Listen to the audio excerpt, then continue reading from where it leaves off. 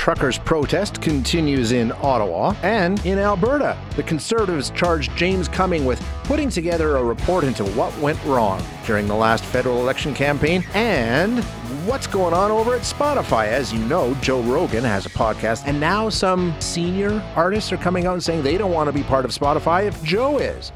So we saw numerous protests across the country this weekend in conjunction with what was happening in Ottawa. Lots down at the legislature in Edmonton, also downtown Calgary saw all kinds of activity this weekend. And of course, the border crossing at Coutts, heading into Montana, a scene of activity until it wasn't anymore. And now it is complete and total gridlock. Liam Nixon from Global Lethbridge was down there this weekend and saw firsthand what the situation was. Liam, thanks for joining us this morning. Appreciate it. Absolutely. Good morning, Shay. So you were down in Coutts. You were at the border crossing. Was it yesterday or Saturday or both days? That would have been Saturday. So we got there. I actually met the very kind of first front of the first convoy leaving Lethbridge at about 6:45.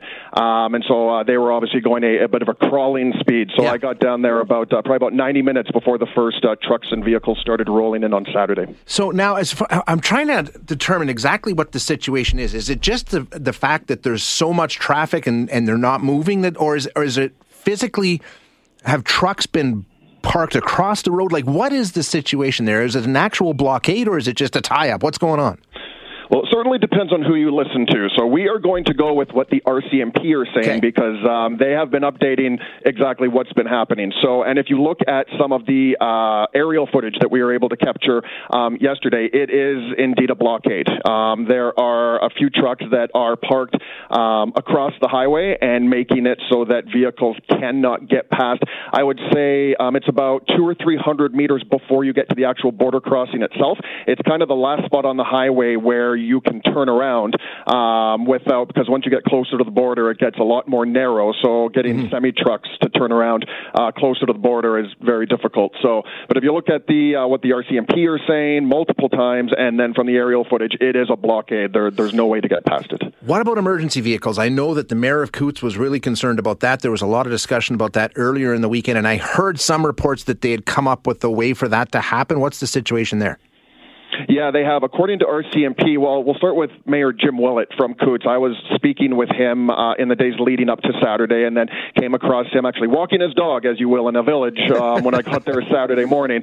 And one of the first things that he voiced concern for was, A, the residents of the village not really knowing what was going to happen in the coming hours, and then exactly that, access both to for emergency vehicles and just access to the village off the highway at all.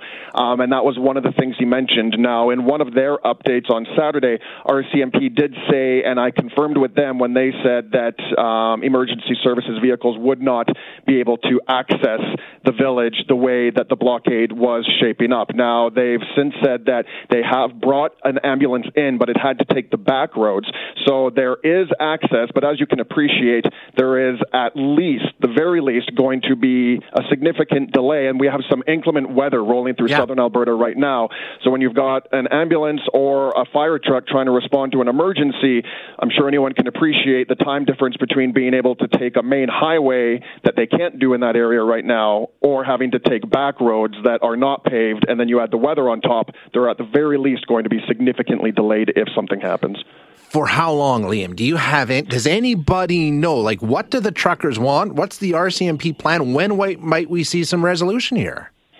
You know, what they want has certainly seemed to evolve, because I will say in the early stages of this, there's a publicly available app where they were all jumping onto, the people that were kind of dubbing themselves the organizers, because convoys came from a few different areas.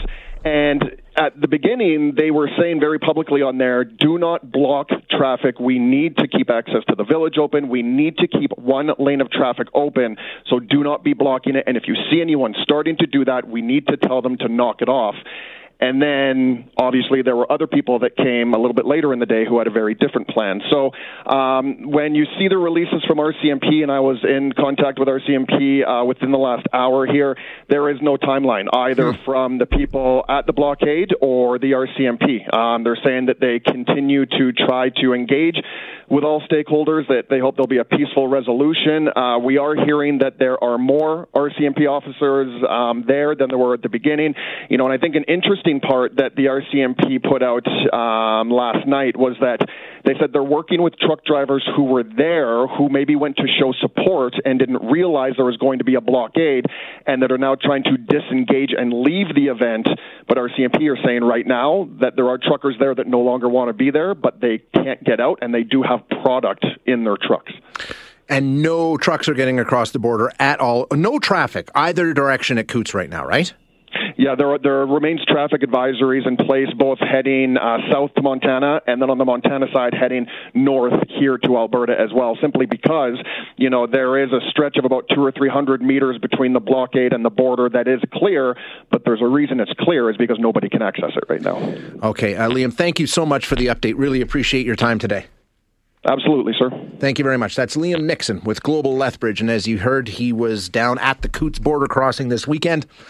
Speaking with the mayor, speaking with RCMP, speaking with the truckers, boots on the ground, as they say. And as you heard, we don't know. We don't know what the situation is here. And I know you're all yelling about Bill 1. Bill 1, yeah, absolutely. Remember Bill 1? When we had blockades of rail lines and things like that done by some Indigenous groups, and Premier Kenney came in with the Essential Infrastructure Act, saying protests cannot impede essential infrastructure. The border crossing is essential infrastructure. This is what Bill 1 was designed for. How long will this be able to continue? The Premier put out a statement about all of this, saying, as I said last week, Canadians have a democratic right to engage in lawful protests. I urge those involved in this truck convoy protest to do so as safely as possible and not create road hazards, which could lead to accidents or unsafe conditions for other drivers. If participants in this convoy cross the line and break the law, I expect police to take action. He said the current blockade of Highway 4 at the Coutts border crossing violates the Alberta Traffic Safety Act. It is causing significant inconvenience for lawful motorists and could dangerously impede the movement of emergency service vehicles. This blockade must end immediately. Alberta's Critical Infrastructure Defence Act gives police and prosecutors additional penalties to levy as a tool to address blockades of highways and other infrastructure when and where they deem appropriate.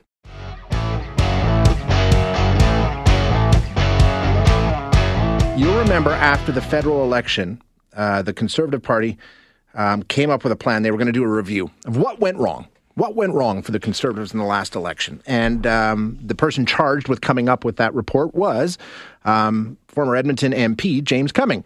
Well, he's completed his report, presented it to caucus, and has agreed to join us today and let us know what the findings were. So let's get to that. James, thanks so much for your time today. Appreciate you joining us. Hey, it's good to hear from you, Shay. Pleasure to be on your show again. Yeah, it's always great to chat. So this report, you were sort of given the task of going through the campaign and everything else and finding out what went wrong for the Conservatives. Is there one thing overriding? Is there one thing that stands out as you can say, okay, this is the reason things didn't go as well as we'd hoped? Well, I don't think there's one thing, Shay, and it was a pretty comprehensive report, and And we looked at what went wrong, but we also looked at what went right. So there's when you do these analysis, and always with continuous improvement, you tend to look at what went wrong because that's where you want to make the most improvement. But you should also look at the things that went right. And so there's no one silver bullet here that I would say in the report, because we looked at both the party structure, campaign structure, the back end of campaigns, looked at the leaders' performance, looked at the performance of caucus, and all those collectives together are what make really strong campaigns work or not work. And so we looked at it in a much broader cross-section of people involved with the campaign. Yeah, I was wondering, I mean, it turned around pretty quickly. Relatively speaking, a lot of these kind of reports, you sometimes expect months and years, but much quicker than that. But how did you go about sort of examining the question that you were asked to answer? I mean, how did you go about getting the info?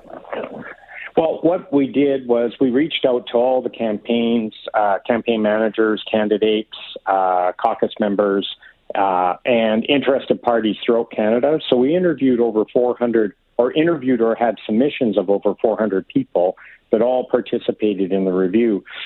And when we took that data, we looked at that, compared it with actually what the data says, and then tried to look for trend lines and trends that were common to the groups that were participating. So we did our very best to try and look at, what did the group think collectively, rather than, there'll be, as always in these things, you'll get some people feel strongly one way and strongly another way, and we tried to see what was sort of the consensus opinion. Going through some of the things that have been reported by other outlets, and, you would have to speculate. There's certainly topics that you looked at. We know Erin O'Toole's leadership has been kicked around, and there's some people within the party that say that was the big problem, and others say, no, it wasn't. What did you find when you took a look at Erin O'Toole's leadership? Well, I think Erin has spoken about where, to the report. The report was handed to caucus and to National Council in confidence.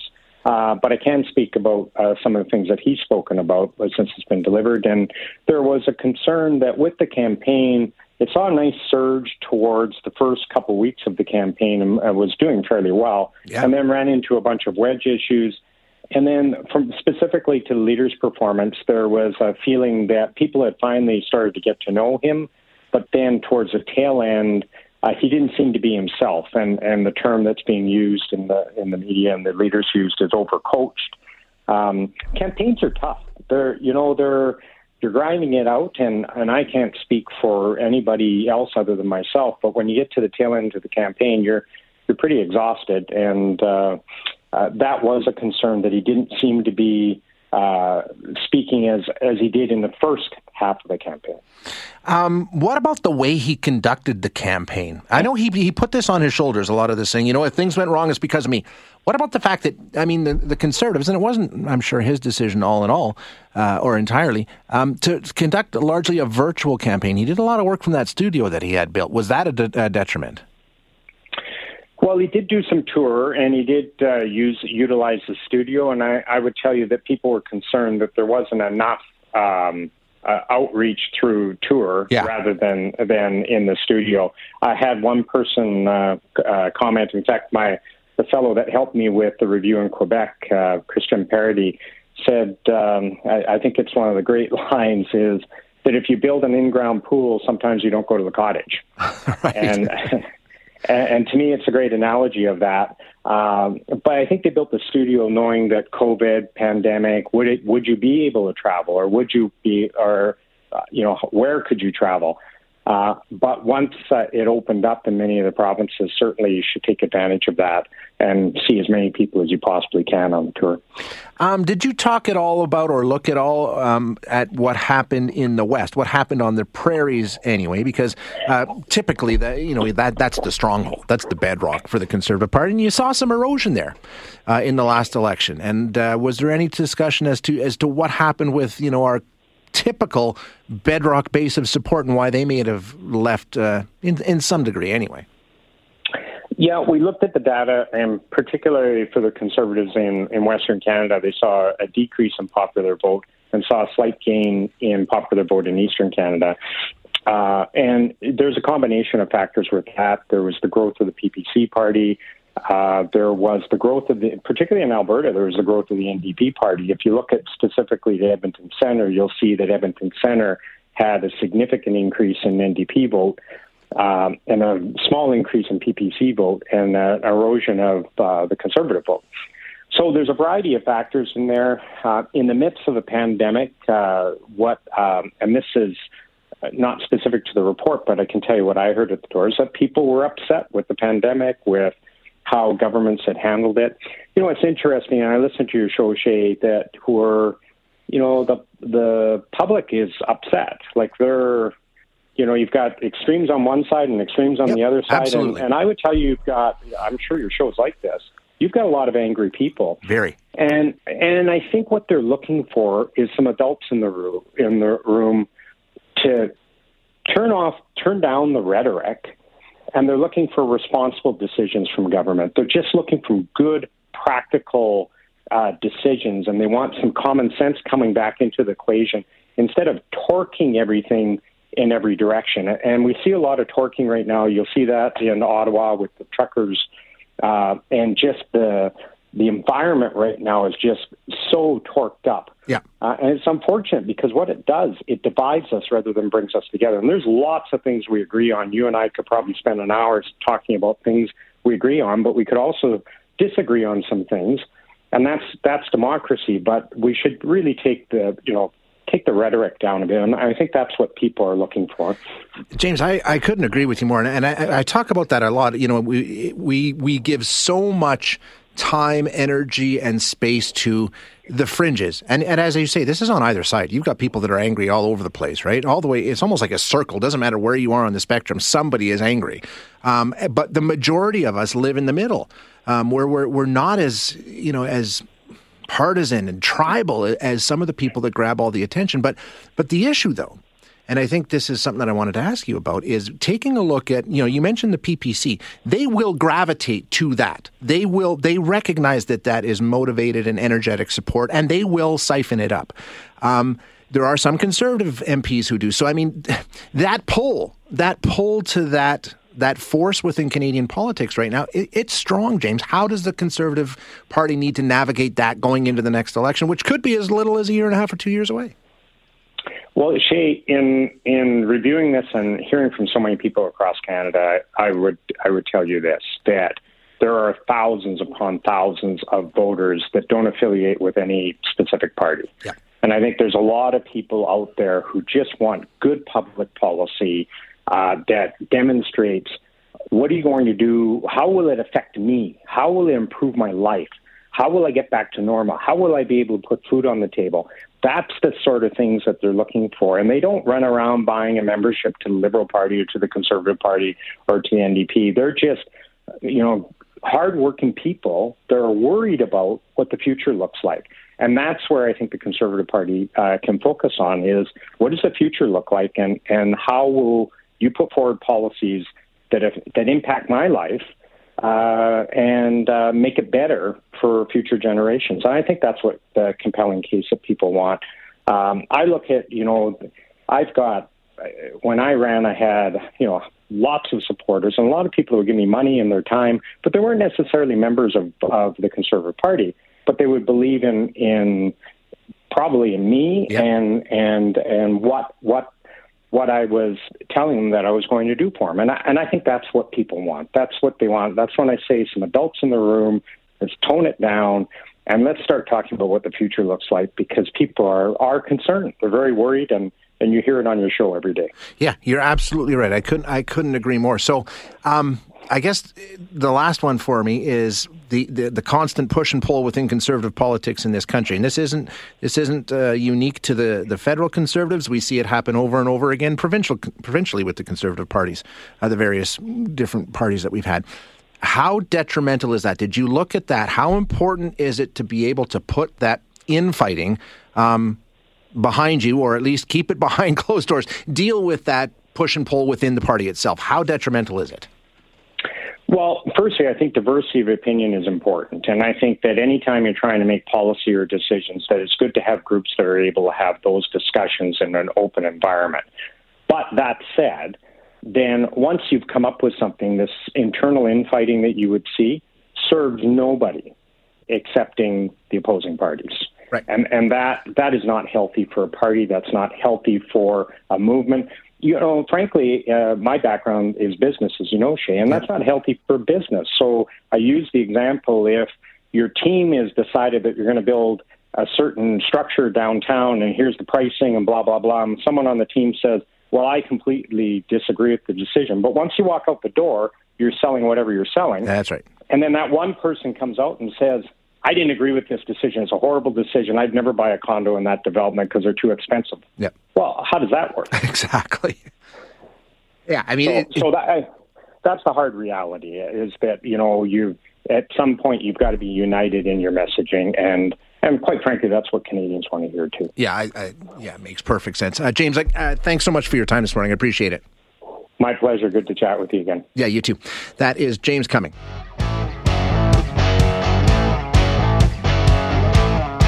Talking about Spotify and the spot they find themselves in.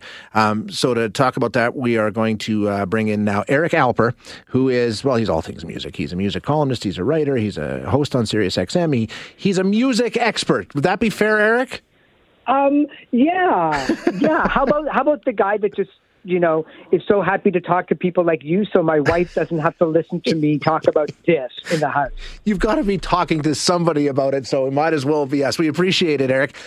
This whole situation with Spotify, of course, they spent a truckload of money to get exclusive rights to Joe Rogan, right? That's step one in this process. Right. So they paid Joe Rogan $100 million over 5 years for him to have his Joe Rogan Experience podcast exclusively on Spotify. And the reason they did that is because Joe Rogan is incredibly successful. His podcast is an absolute media monster, right? Oh, yeah. If you were to tell me 15 years ago that the guy from News Radio and Fear Factor show, and then the MMA commentator would probably be one of the most valued and trusted resources for a disease stripling the entire planet, I would probably want to take the same drugs that you were on. But that's what happens when money is the most important thing, and it should be in most businesses, is that he brings a absolute huge amount of new subscribers, like somewhere in the neighborhood of 30, 40, 50 million subscribers specifically to Spotify at $10 each. Spotify ends up with a pretty good deal when you come to think of it. Absolutely, they do. And now the problem, as you said, there's a lot of people very upset. Not, Joe, and I gotta take issue with something you said there. I don't think Joe has ever set out to be an expert on anything, and I don't think he's ever thought his podcast would be some sort of authority on anything. In fact, he says, "I don't have a clue what the hell I'm talking about. I bring people on to talk about it." Absolutely. You know better than anybody else. You go do a 1 hour show, 2 hour show, 3 hour show. There's probably stuff after you leave the office that just not in your brain going, why did I say that? Absolutely. The problem is that I think if you were to catch Joe Rogan in his quietest moments, he knows that hanging around the MMA, being a comedian on Netflix, you've got to create buzz. It's a tough world out there to gather an audience. And so I don't think he's maliciously calling for people to take horse pills or anything like that. All he's doing is what Spotify is doing. They're just letting people hear whatever side of the issue he feels like talking about today with no judgment. Up to a certain point, and just letting the people decide. That's all Spotify wants to do. They want to have a platform where you can have Joe Rogan and you can have Michelle Obama, both on the same platform. And in fact, that's pretty much the entire world, where you can have a cable system and have both CNN and Fox at your liking. And then you can decide with your wallet and your time which one you want to go for. The problem then it becomes bigger. It becomes artists standing up for what they believe in, and then audiences thinking that it could be censorship for calling on. Well, it would be. It would be, Aaron. I'm Neil Young. You either get me or you get Joe Rogan, but not both. But that's not censorship. Censorship is essentially, not having something being able to be accessible to the large majority of the people. Neil Young isn't saying that. He's just saying, look, you can have Joe Rogan on your podcast and on your platform. I just don't want to put my music on. I'm not saying what Neil kind of followed suit. Yeah, no, I'm not saying what Neil is saying is censorship. But if it got to the point where Spotify said, "Okay, we're not going to provide our platform anymore to Joe Rogan," it basically would be drumming him off the platform, which is his sole platform. So there is a censorship component to if this went the other way. But the bigger discussion here is now we've got Neil Young, we've got Joni Mitchell, we've got Nils Lofgren. Love them all. Yeah. But they're punching way above their weight, and you admire them for taking a stand and sticking to their beliefs. But is that really going to have an impact on Spotify, do you think? Well, if you take a look at, I think a little bit of miscommunication about the headlines happening today with Spotify dropping in terms of stock. Obviously, there is a lot of canceled subscribers to the platform. But no, it would be, I think, as somebody who works with artists, it would be kind of interesting to see somebody under the age of 70 stand up for what they believe in when it comes to this issue. But, I don't fault a Justin Bieber, Billie Eilish, The Weeknd, Drake, Taylor Swift for might not wanting to take a stand. They make a lot of money through Spotify. And sometimes when you take a look at those numbers, Neil Young was getting 6 million streams a year. That's the equivalent of about $24,000 in terms of revenue. He can make that in T-shirt sales in 1 hour at his show. Joni Mitchell had less than that. She had actually 3 million listens every month. So when you end up with that kind of numbers, you think, okay, so they might come from a different generation where you have to stand up and believe what you believe. Both Joni and Neil suffered from polio as children. Yep. They both have been friends for a long time. They believe in science. They believe in vaccination because they might not have been here. So, there's a lot of moving parts around here, but Spotify has long had a disclaimer on their platform. They already have a hate content and hateful conduct policy, which is that if you're a white supremacist rock band, you will be banned from the platform. If you divulge in misinformation and lies about the COVID vaccine killing people, you will be booted off the platform. But you can say that that Spotify has done the thing correctly, which is they now have a disclaimer which informs Joe Rogan's audiences if their guests have opinions contrary to the consensus of experts, scientists, the medical community, and the, traditional correct news media outlets, which is what Twitter does, which is what Facebook does, which is what YouTube does. Where does this go, Eric? Will we see more artists jump in on to this, and will it? I don't think it's going to move Spotify. I mean, like we said, Joe Rogan he's the guy around Spotify. I mean, that's where they're making the majority of their money, right? Yeah, I think what it does is it leaves it open for the Eric and Shane duo to finally record Harvest and make some money, really. I mean, I don't even know if that's a possibility, but I think we should totally go for it. Where does it leave us? Absolutely nowhere. Nothing is really going to change. It's an amazing story to see what goes on in terms of business, stocks, artists standing up for what they believe in. And it'll be like this, I think, for another couple of days or so.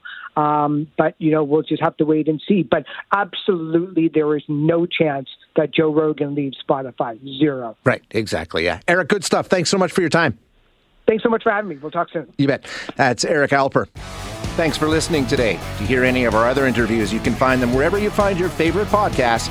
And if you like what you hear, don't forget to rate and review us.